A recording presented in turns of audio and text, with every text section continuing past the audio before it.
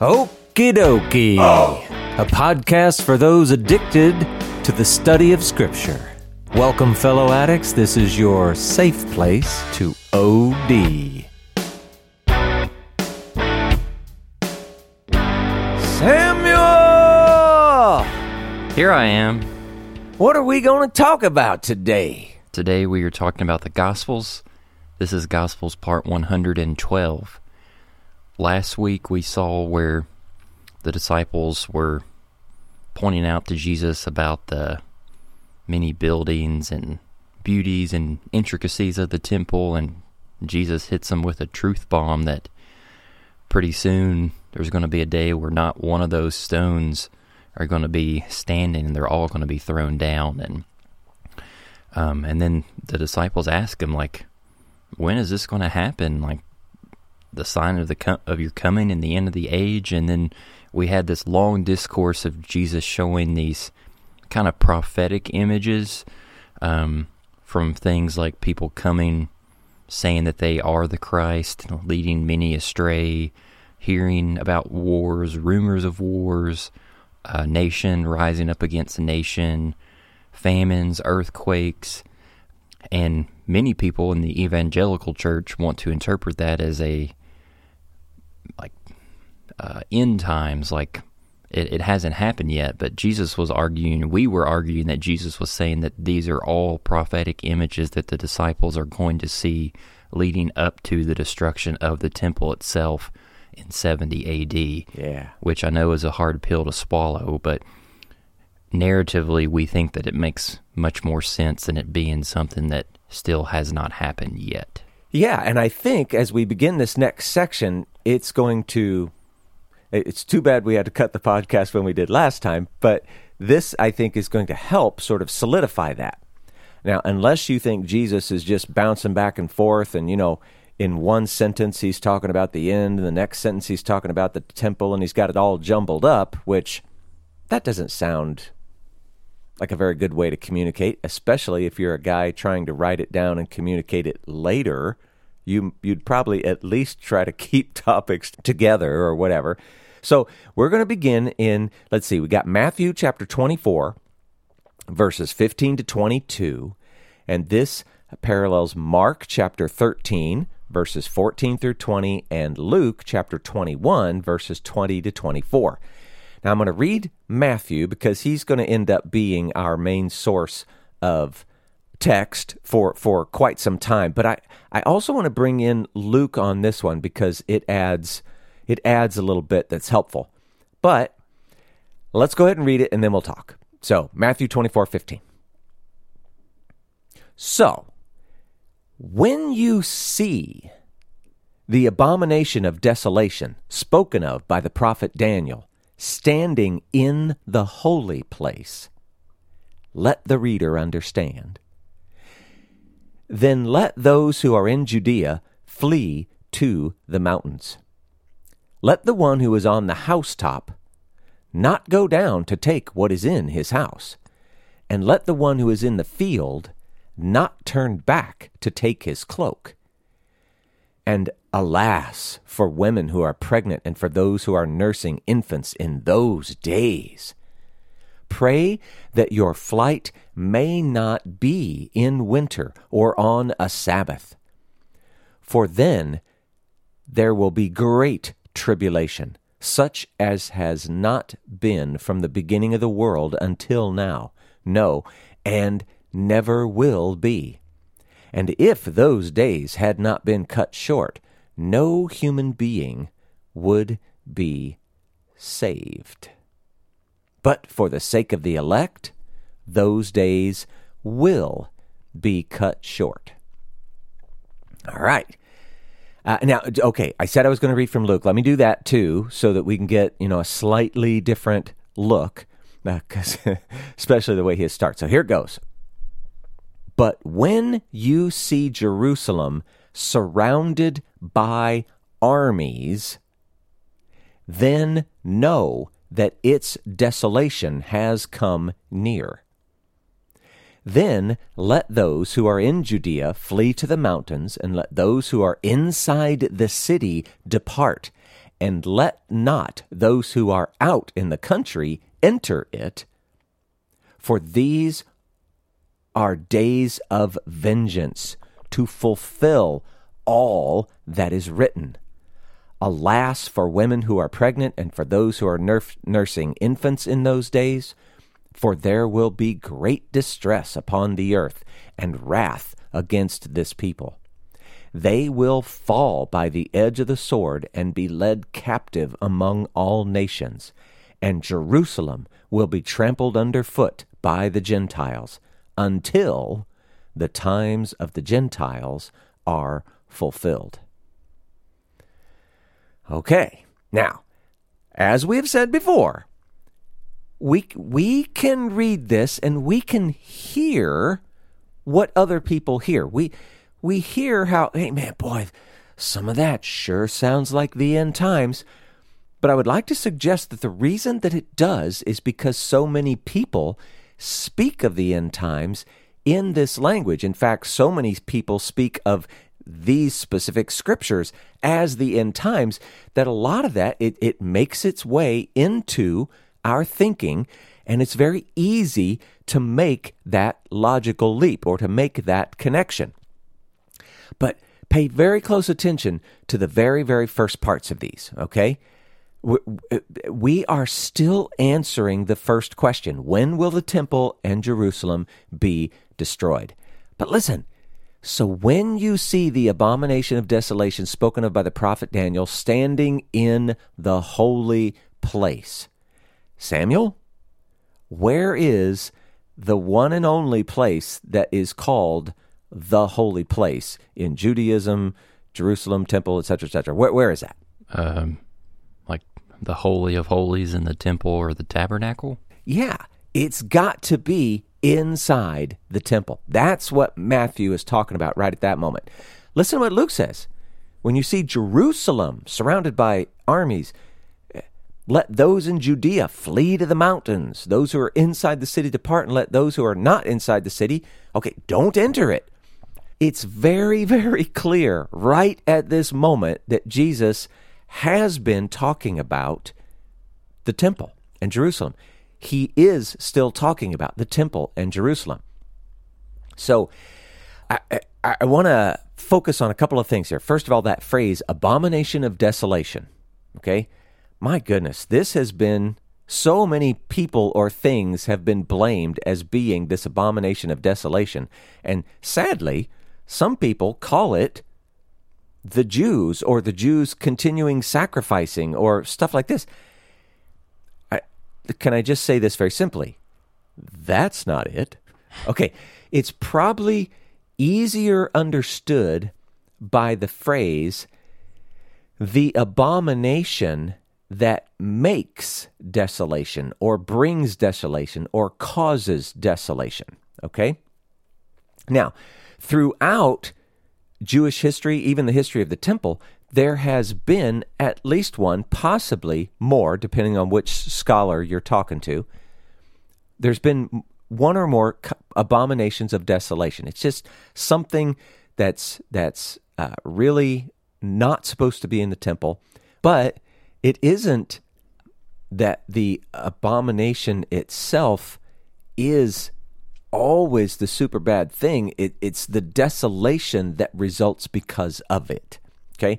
So anyway, let's go on. In Daniel, and you can look at a few different places. There's chapter 9, verse 27, chapter 11, verse 31, chapter 12, verse 11.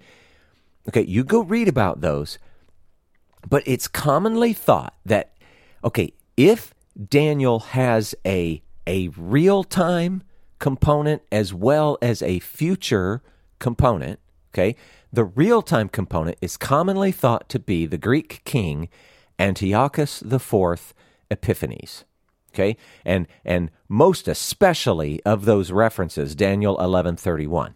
Now, we can't sit here and tell you, by all means, it's absolutely true. We don't know. We weren't there. But that's the common thinking, and it makes some sense. What did he do? Set up a statue of Zeus, and he sacrificed pigs to Zeus in the temple.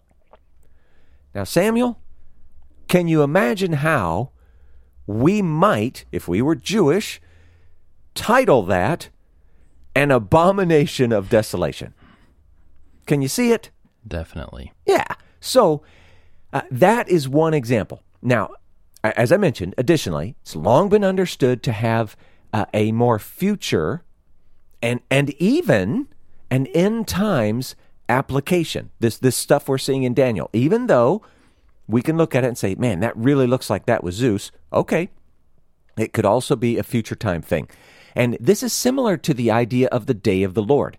Now, we may see more than one event across history labeled as Day of the Lord. But there's also going to be a big final one. Well, that may also be a thing that is true about the abomination of desolation. There may be more than one across history, but there's going to be a big final one. Now, maybe that's not true. I don't know. I'm trying to bring out, this is what scholars talk about. This is what they're trying to figure out. Why are they trying to figure it out? Because no one knows. So we're just trying to make the best image of all the information that we have, and so there's something for you to hear and hold on to. Now, Matthew, he speaks in, I think, more general terms. Some would say very general terms, whatever. One, you could easily understand Matthew to be speaking of either the coming destruction of the temple or the end of the age. Now, I think it, even Matthew definitely leans toward destruction of the temple and fairly heavily leans that way. But, that's the one where it brings a little bit of confusion. Luke, I think, does us all a huge favor because he speaks in very specific terms about the destruction of the temple and Jerusalem. And, by the way, whatever Luke's talking about, it fits very well with what you see back in Daniel 9:27. Again, do I know that that's an exact and perfect reference and that's exactly what Daniel meant? No, but it's a really good fit. So, what then is the abomination? Well, we've got a couple of things we could talk about, I guess. Caligula, he was a Roman leader, right? He almost installed a statue of himself. This was going to happen, but he died. And so everybody who was like doing his bidding stopped doing his bidding. So that never really came to be. So it would appear, and now this is where if you want to point back and go, oh, well, it was the Jews. Okay, I think there's a really bad and wrong sense that you could do that. But there's another sense in which you could do that, and it actually really makes sense in the story. It kind of fulfills the story.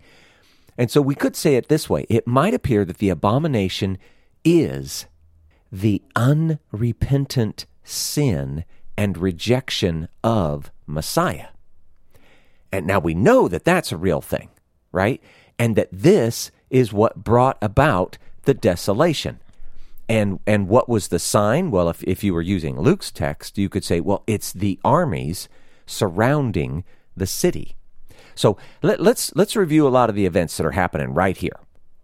So you're going to have armies at the beginning. They're going to surround the city and the temple. They're going to work their way in. So at some point you can understand them as standing in the holy place. But in the beginning, they're just surrounding. And why do we care about the part where they're surrounding the city? Well, that's your clue. That's when you see that, you are supposed to flee to the mountains. And you're supposed to act quickly before you're completely surrounded and can't get out. So don't waste any time on any of your stuff or whatever. You know what? Just go.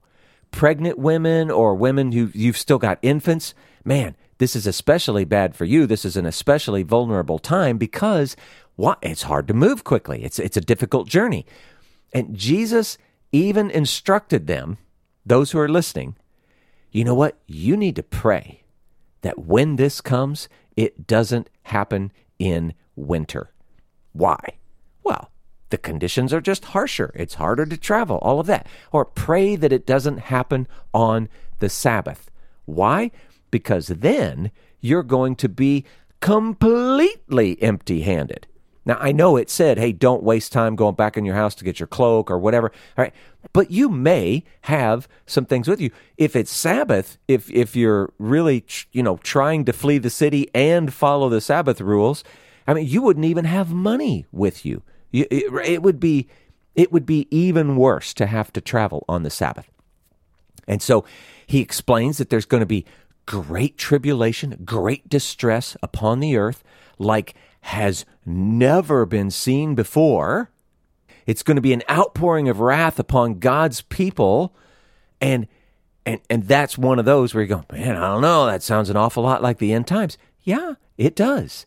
Nobody's saying that it doesn't sound like it, but we've talked about this how many times. The idea of hyperbole, the idea of emphasizing something through hyperbole, so you get the idea this is going to be really, really, really bad. And oh, by the way, out of all the things that happened to the city of Jerusalem and all of that, I mean, it's very reasonable for someone to look back and at this particular event and say, this was the worst one. This was worse than all of the things that come before, even the exile in Babylon and all that. Now, does every single person, every single historian or scholar look at it that way? Okay, maybe not. But it's reasonable to look at it that way. So it also could be quite literal. So that's going on. It says that, it doesn't say it. We're kind of talking about what is in the text and also a little bit about what did happen. Many are going to be killed. Many are going to be captured. The temple, the entire city of Jerusalem is going to be destroyed. And interestingly, this is the times of the Gentiles. And notice what it said. This was in Luke, until the times of the Gentiles are fulfilled. It's important you see that phrase because this is specifically not to be confused with the fullness of the Gentiles that Paul talks about in Romans 11:25. Completely different topic, so don't let your mind go there.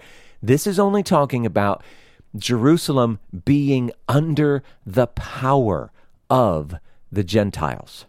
And God is going to cut this short out of mercy. Do you remember Samuel when he said that remember he was talking about how the prophet, they had killed all the prophets and they had made their graves and all of the history, all the bad stuff of Israel was going to come upon this generation. You remember that? Mm-hmm. Well, here God's going to cut it short out of mercy. There will be those who get away, but without God's intervention, Israel, the people Israel, it's possible they may have even ceased to be. We don't know because it didn't happen, but all of the history, all of the badness is coming upon this one generation. We talk about, gosh, that doesn't sound very fair, but we see how this all comes out. So this event, it's a really big deal, and even though we might look at the language and think, gosh, I don't know, sounds like end times. Well, it fits with this time also. Historically, this is amazingly accurate. This is what happened. And in fact, it's actually clear that all of these warnings that Jesus is giving during this time, they were actually understood and heeded. The believers, or maybe you call them the remnant, whatever, they not only escaped, early or in time, but some would say they actually thrived in the aftermath. Now, I don't know how accurate this is, but tradition speaks of a great community of believers in Pella, a city called Pella. Now, some dispute that, but there's a lot that think, no, that's a real deal. That was a real thing. It seems to be related to this early escape. That's where many of them went. Many other Jews also escaped or were taken captive, meaning in some sense, they got away. They just got away into a bad situation, right? As opposed to those who were left in Jerusalem, their situation was horrible. Those that were left behind, Samuel, it was bad. They suffered terribly. And we could go through a list much longer. I mean, things like dehydration and starvation, but also things like rape and murder and suicide. Those trapped inside, there was cannibalism. I mean, there appears to be that we have writings, and I don't know, some suggest we even have evidence of all these different things. I don't know. It sounds horrible. And for those who escaped, most of them were gutted, because here's what the Romans were thinking. Hey, they're trying to get out of the city. They probably wanted to take all their stuff with them. They probably swallowed all of their gold and jewels, so they'd cut them open to see if they had anything sneaking inside, right? It was bad. This was bad. If you had lived through it, you might actually be thinking that this was the end times, right? You see what I'm saying? So the atrocities that were committed, whether they were, like Gentile on Jew from the Romans, or whether they were Jew on Jew inside the city, people trying to somehow save their own lives at the expense of others, whatever, it's horrible. In the years leading up to the siege, I mean, there were all kinds of this stuff that was going on, and that was all pretty bad. And some would suggest that some of the things that the Jew on Jew did was even worse than anything that the Romans did to them. I don't know. It just, again, it depends on who you read, who you trust. But Samuel, this is a bad, bad time, and this is an amazing prediction. But again, this is answering the first question. How do we know the temple, or when will the temple in Jerusalem be destroyed, etc.? What's the sign? So, there's that. What do you got? Yeah, I just think it's really telling when we're coming upon passages like this and we're trying to use this interpretation that Jesus is referring to the destruction of the temple rather than end times, because to me, it speaks to Jesus' urgency of trying to prepare his disciples of what is about to happen to him, to them, and to their people group. Yeah. Basically within their lifetimes. Yeah. I'm not saying that he couldn't have talked about end times, but to me, it just, with how the events of this last week of Jesus' life are unfolding, and the drama is increasing, the time is running out. Yeah. It just seems more pertinent for Jesus to be disclosing this in terms of you need to know this, because after I'm gone, those 40 years are going to happen fast, and you need to be aware of it, compared to, before I go, let me tell you about, thousands of years from now, or even later than that, of what's going to happen. Exactly. So I just like that aspect of it. And there is some of the, let me tell you about the future coming, for sure, because they asked 2 questions. But, yeah, I feel like this last section, the one that we just completed, that is the one that really helps pull all of this first part together so that you can, now I can see it. I do see how this could be related to the temple in Jerusalem. But we're going to keep going. This next bit, I think, it's the finish part. It's going to finish talking about the temple in Jerusalem, that part of the first question, but it's also going to act as the segue into the second question. It's hard to decide, should I have included it here or in the next part or whatever, but you'll see what I did and maybe why I did it, whatever. But let's go on. We're in Matthew chapter 24. This is verses 23 through 28, and there's a parallel in the book of Mark, chapter 13, verses 21 to 23, but it's pretty short. We're not going to bother reading that. We're just going to do Matthew. Here we go. Then, if anyone says to you, "Look, here is the Christ," or "There he is," do not believe it. For false Christs and false prophets will arise and perform great signs and wonders, so as to lead astray, if possible, even the elect. See, I have told you beforehand. So, if they say to you, look, he is in the wilderness, do not go out. If they say, look, he is in the inner rooms, do not believe it. For, as the lightning comes from the east and shines as far as the west, so will be the coming of the Son of Man. Wherever the corpse is, there the vultures will gather. Now, after all that we've said, just reading that, you may have actually heard how he seems to be transitioning to, okay, wait a second. He's still talking about, I don't know, reasonably soon to come kind of future, and yet he's relating that now to, and then his second coming, it's going to be different. You're not going to have to wonder, that kind of thing. So let's see what we got here. I think we're still concluding now the answer to the first question, when will the temple in Jerusalem be destroyed, kind of thing. But this is an amazing inclusion, and it should. Do you remember when we brought up that question about that verse in Zechariah, Samuel? Maybe they were thinking that was going to be, because it seemed to show not only did the temple get destroyed, but then immediately the Son of Man, that kind of thing. Mm. This might have helped them, disregard those thoughts, or maybe not disregard them, but maybe hold them a little more loosely, knowing that, hey, this couldn't be quite exactly the way it appears to read in Zechariah or whatever. Jesus is telling them very specifically, he will not be back when this desolation occurs. That's the important bit. You may see false Christ, false prophets, whatever. It isn't going to be me. So this desolation that he's been telling them about, all this bad stuff, you may look around and you may think I'm a-coming, maybe because of what you remember from Zechariah, but I got news for you. It ain't going to be me. I'm not coming back then.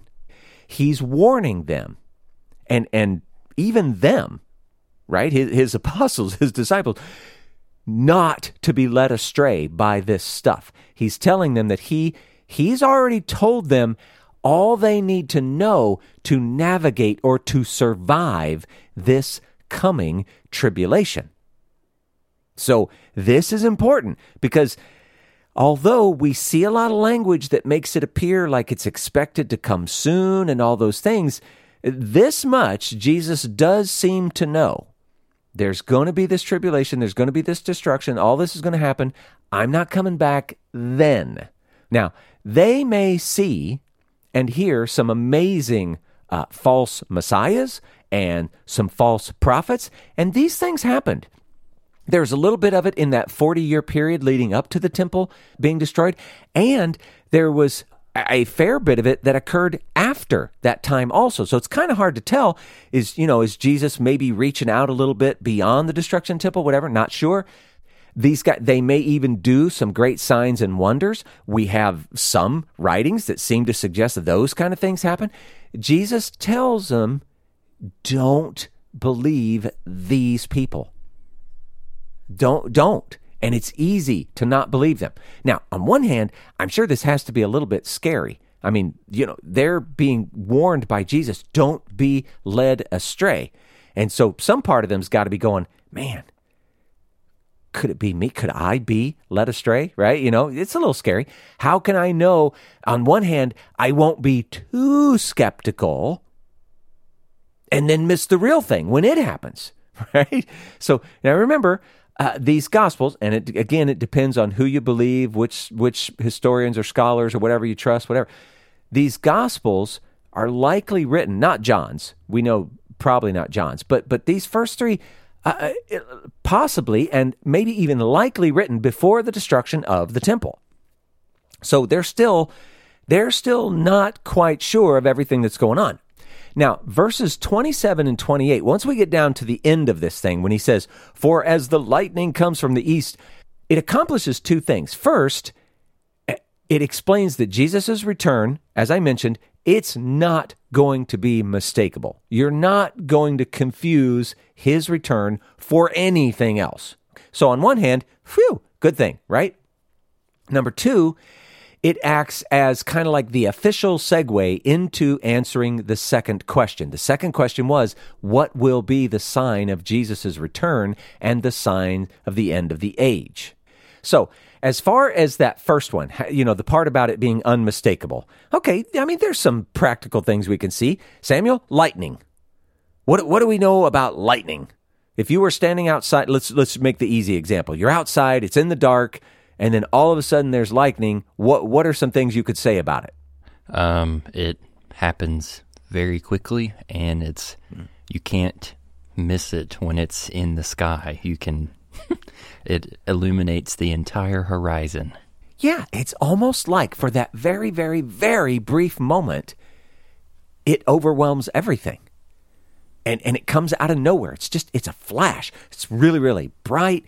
And now, side note, even if the flash and everything else wasn't enough, let's also note it's followed by thunder. So even if you somehow miraculously missed the flash, well, you're not going to miss the thunder, right? You can feel it. You can hear it. Right? So I don't know. There's that kind of stuff. And it can be seen for great distances. And so from our own personal perspective, from we're just standing and we see lightning, in a sense, it feels as if it's everywhere. Who knows how far that lightning can be seen from our perspective, right? And so the point of this imagery is that Christ's return, it's going to be sudden, it's going to be unexpected, it's going to be clear and obvious and unmistakable, unmissable. You're not going to wonder. It will be as obvious as, and then there's a very plain, practical human example. We know this by living. It's going to be as obvious as when you see vultures circling or gathering. What do you think, Samuel, when you see vultures circling? Something is dead nearby. Yeah, something's dead. You don't know what, you don't know exactly where, but it's an obvious, clear sign. It's unmistakable. Now, interestingly, though, we see the word vulture in our English translations. There are some who think that it should be translated as eagle instead of vulture. And why do they think that? Because eagle was a symbol of the Roman Empire. So when you see the eagle circling and gathering, it's as if he's referring back to when he said, what Luke said, the city will be surrounded by armies, which again would lead us to, that would actually lead us back to the destruction of the temple, which I don't think actually fits here now, because what he's trying to do is contrast everything that he has just talked about with, okay, and now that you've heard about all that, now I'm going to tell you what the actual end is going to be like, right? So I don't think that fits here. It's just interesting that in the one place we feel the text transitioning from the temple to the end times, there are others who are trying to bring it back to the temple. So whatever. We're going to go with vultures. We're going to mark that one with a big maybe. And we might also kind of enjoy a cool connection with, let's see, there's a number of places there's superior. There's Job chapter 39, verse 30, Ezekiel chapter 39, verses 17 to 24, Luke chapter 17, verse 37, Revelation 19, verses 17 and 21. All of these are referring to a great banquet in the kingdom after Jesus' return and victory, except it's not actually referring to the banquet that in theory we are going to enjoy, the one we want to be a part of. There's a similar banquet that's outside the kingdom, and that banquet is for the birds eating the flesh of his enemies, Jesus' enemies, God's enemies, right? Collective ouch on that one, right? But when you see that phrase, wherever the corpse is, there the vultures will gather. Many believe it's referring to that. The language matches some of these other verses that we just listed off before you. So anyway, there's that. So now on to remember we said verses 27, 28 accomplished 2 points. The second one was kind of a segue. And so that second question, the answer to the second question, does seem to follow, and that's where we're headed next. So Samuel, what do you got, if anything? I just think it's really telling that Jesus is stating to them, revealing to them that he's not going to be back when this desolation occurs. And I think it fits really well with what you have brought up previously with the disciples incorrectly thinking that, okay, the destruction of the temple is going to happen, but right after that, like, yay, like Messiah, son of David, like conquering king. The conquering king is coming. Yep. And I think that even in this, with Jesus saying, like, I'm not going to be there, like, maybe in some way fuels that misconception for the disciples, which stinks whenever it gets to that point, because they're, even in some of the apostles' writings, like the timeliness that they seem to be suggesting that Christ's return, second return, is imminent, and I just wonder if some of that wasn't at play there. Yeah. Oh, I think possibly, and we're going to see as we continue on. Now, I know it's, in one sense, it's Matthew's language, in another sense, it's Jesus's language, but you're going to see that sense of immediacy, or at least, really, really soonness, something. It's still in there, and that's when Jesus also declares that, here's the thing. Even I don't know. God's the only one who knows. And so Jesus seems to be, at the very least, open to this happening in what we would think of in terms of soon.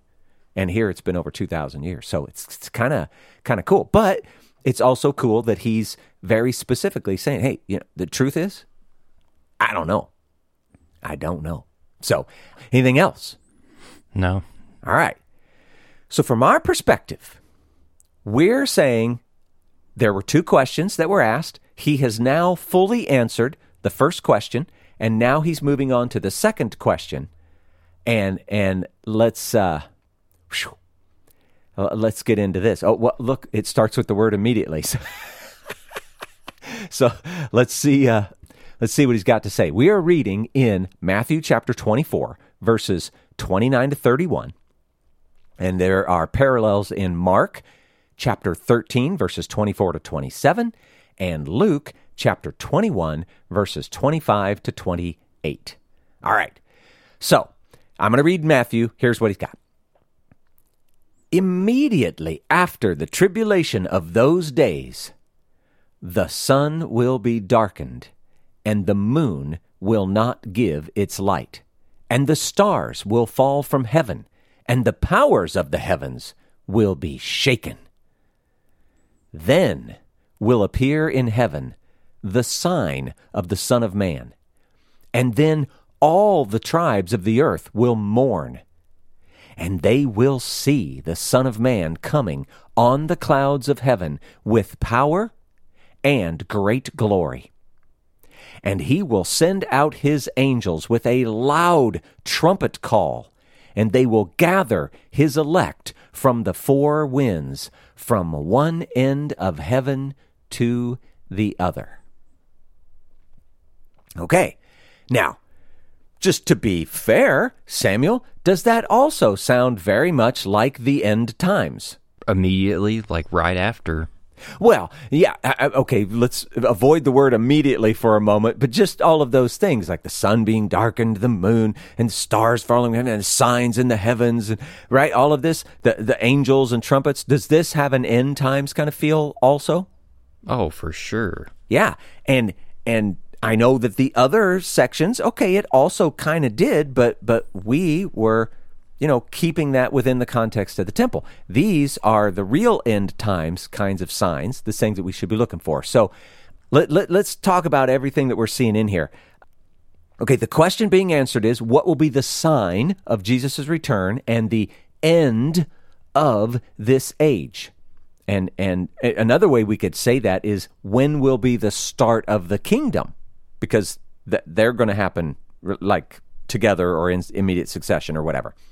And now remember, this is all because we're keying in on Matthew's more explicit text. So immediately, all right, this is what we just talked about. It. Immediately, it's always a difficulty. And I don't know if you remember this, Samuel, when we were making fun of Mark's use of the word immediately. It's like we were reading through his gospel and he kept saying it over and over and over again. And it didn't take much to realize, okay, at a certain point, it's got to stop feeling like immediately as in, and then at the very next moment. He wasn't using the word that way. It wouldn't have made any sense. It would have been like watching a video on fast forward or something. It was kind of weird.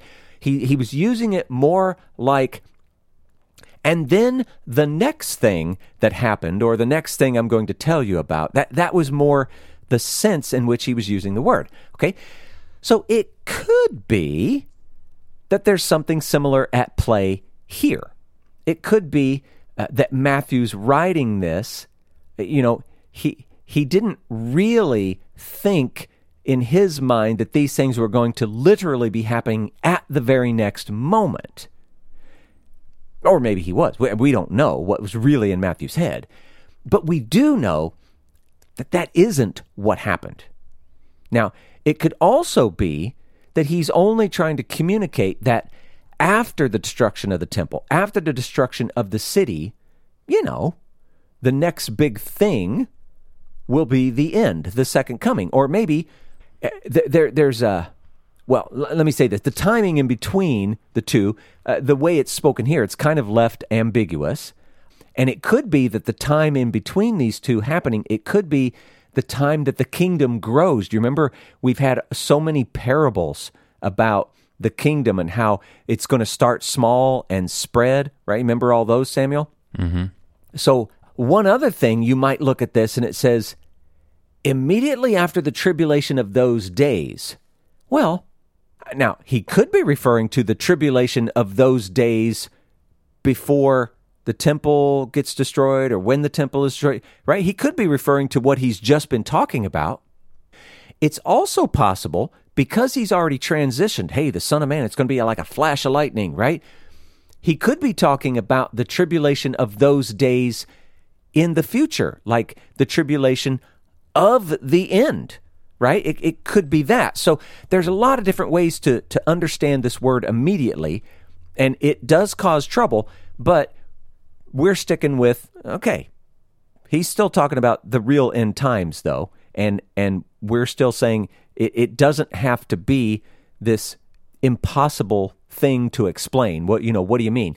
But anyway, Matthew, he's going to give us 6 more parables that are coming up, and those... maybe not every single one, but you're going to see a theme running through them that it speaks of the delay in his return and the need to remain vigilant no matter how long the delay is.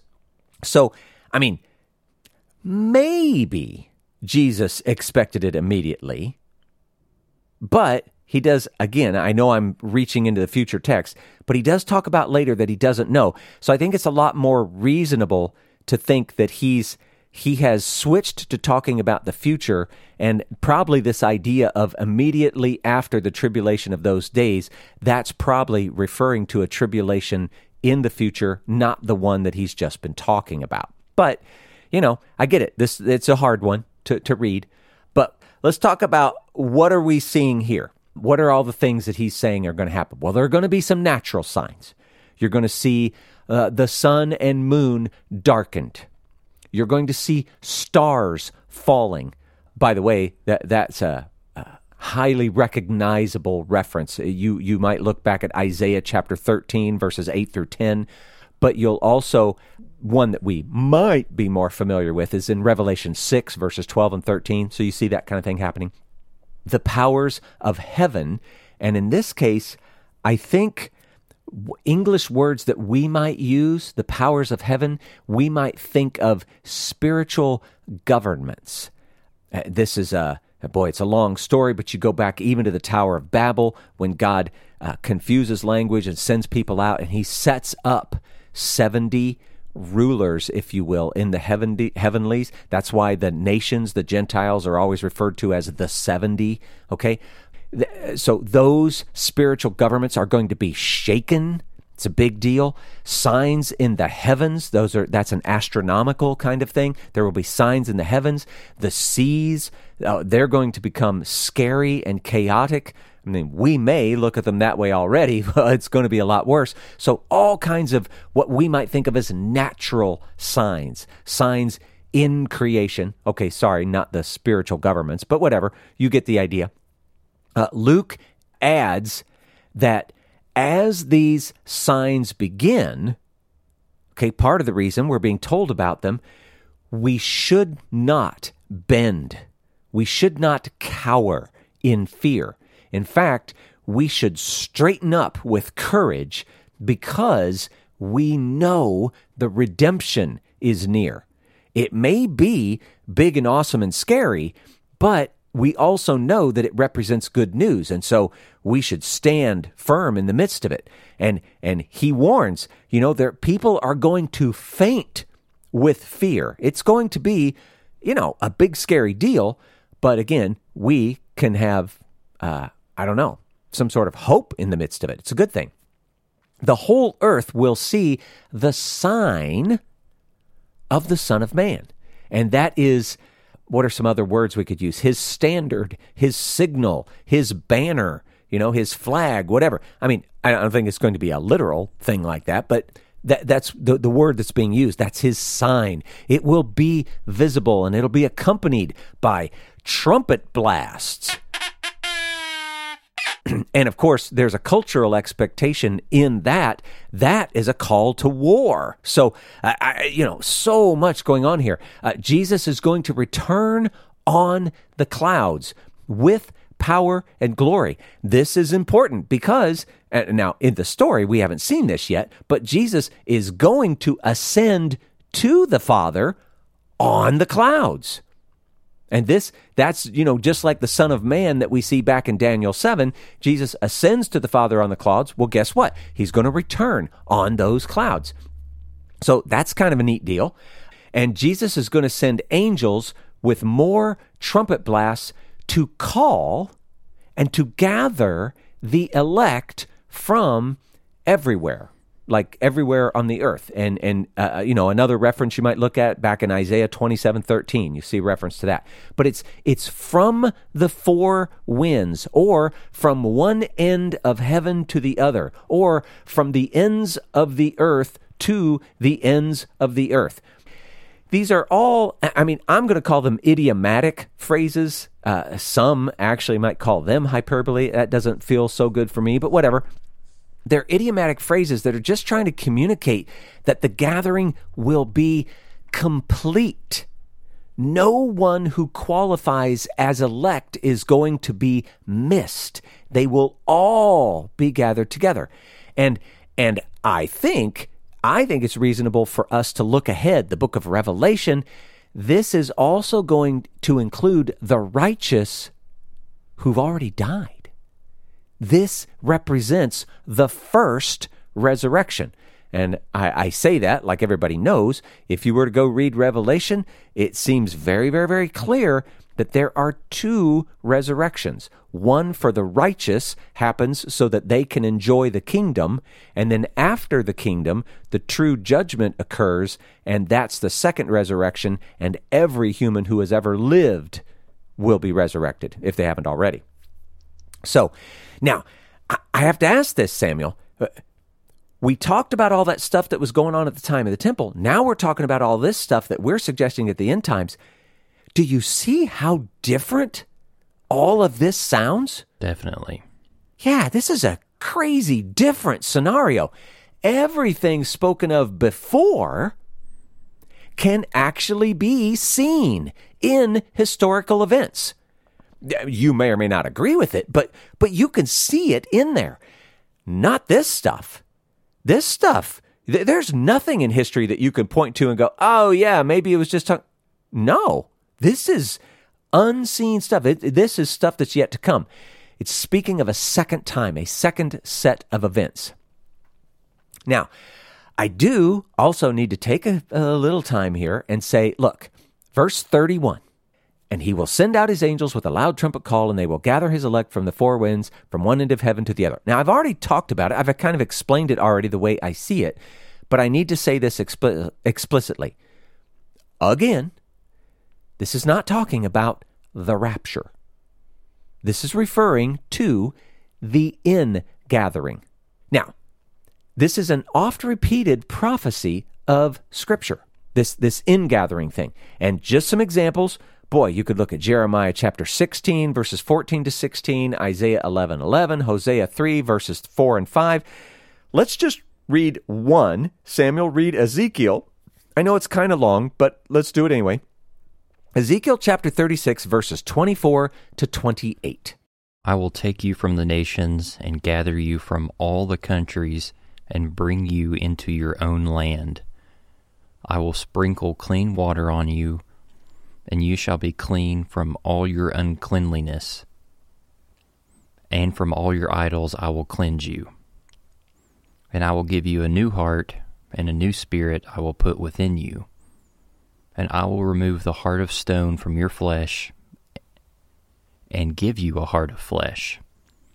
And I will put my spirit within you, and cause you to walk in my statutes, and be careful to obey my rules. You shall dwell in the land that I gave to your fathers, and you shall be my people, and I will be your God. One thing I heard, uncleanliness is uncleannesses, which is a weird word. Uncleanliness makes more sense, but whatever. But when you listen to that, when you were reading it, Samuel, you can really hear, you clearly see that this is some sort of ingathering. And you also heard, remove the heart of stone, give you a heart of flesh, put my spirit within you. We can clearly see that this is at the fulfillment of the new covenant.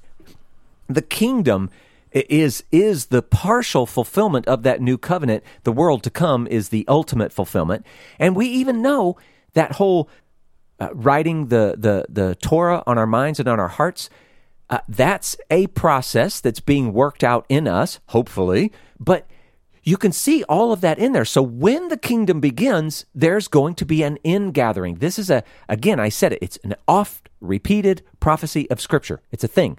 Tradition around the ingathering, okay, now, again, I don't know if this is true or false or, whatever, but tradition around the ingathering even includes something along the lines of what we think of as transportation, right? There are a lot of people, if you were to read Acts chapter 8, verses 39 and 40 about Philip, a lot of people look at that and go, man, something miraculous and supernatural happened to Philip. It's like he was transported from one place to another. Some people don't see that, or some people disagree, whatever. But this ingathering, the tradition includes that kind of idea. You will just be, maybe you're just like, in one moment I'm here and the next moment I'm there, like on Star Trek or something, I don't know. Or other people see it as, no, you're actually riding on the clouds from wherever you are to Jerusalem. And the reason that this is important, again, is it accurate, perfectly true? I don't know. But the reason it's important is because it feeds into other things that we know. And we know that Jesus is coming on the clouds. We just read that part. So it's not about a rapture. It's about the ingathering. And that's going to end up being important as we continue in the text later. So anyway, there's that, Samuel. What do you got? Yeah, another word I like to use for this transportation thing that you're talking about, the ingathering, is it's almost like a form of teleportation. Like right. God is moving someone, like you said, Star Trek, without that person covering the distance in between the two locations. So I think that's kind of cool. Yeah.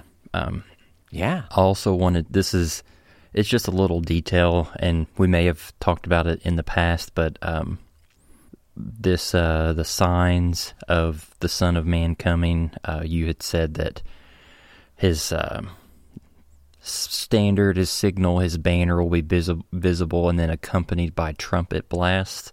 I know in rabbinic tradition, there is this idea of these two ultimate trumpets that came from the horns of the ram that Abraham sacrificed in place of Isaac on the mountain whenever God called Abraham to sacrifice his son, and he provided that ram instead. The first horn was set aside for the high priest who used during the festival of Rosh Hashanah, the year of the Jubilee.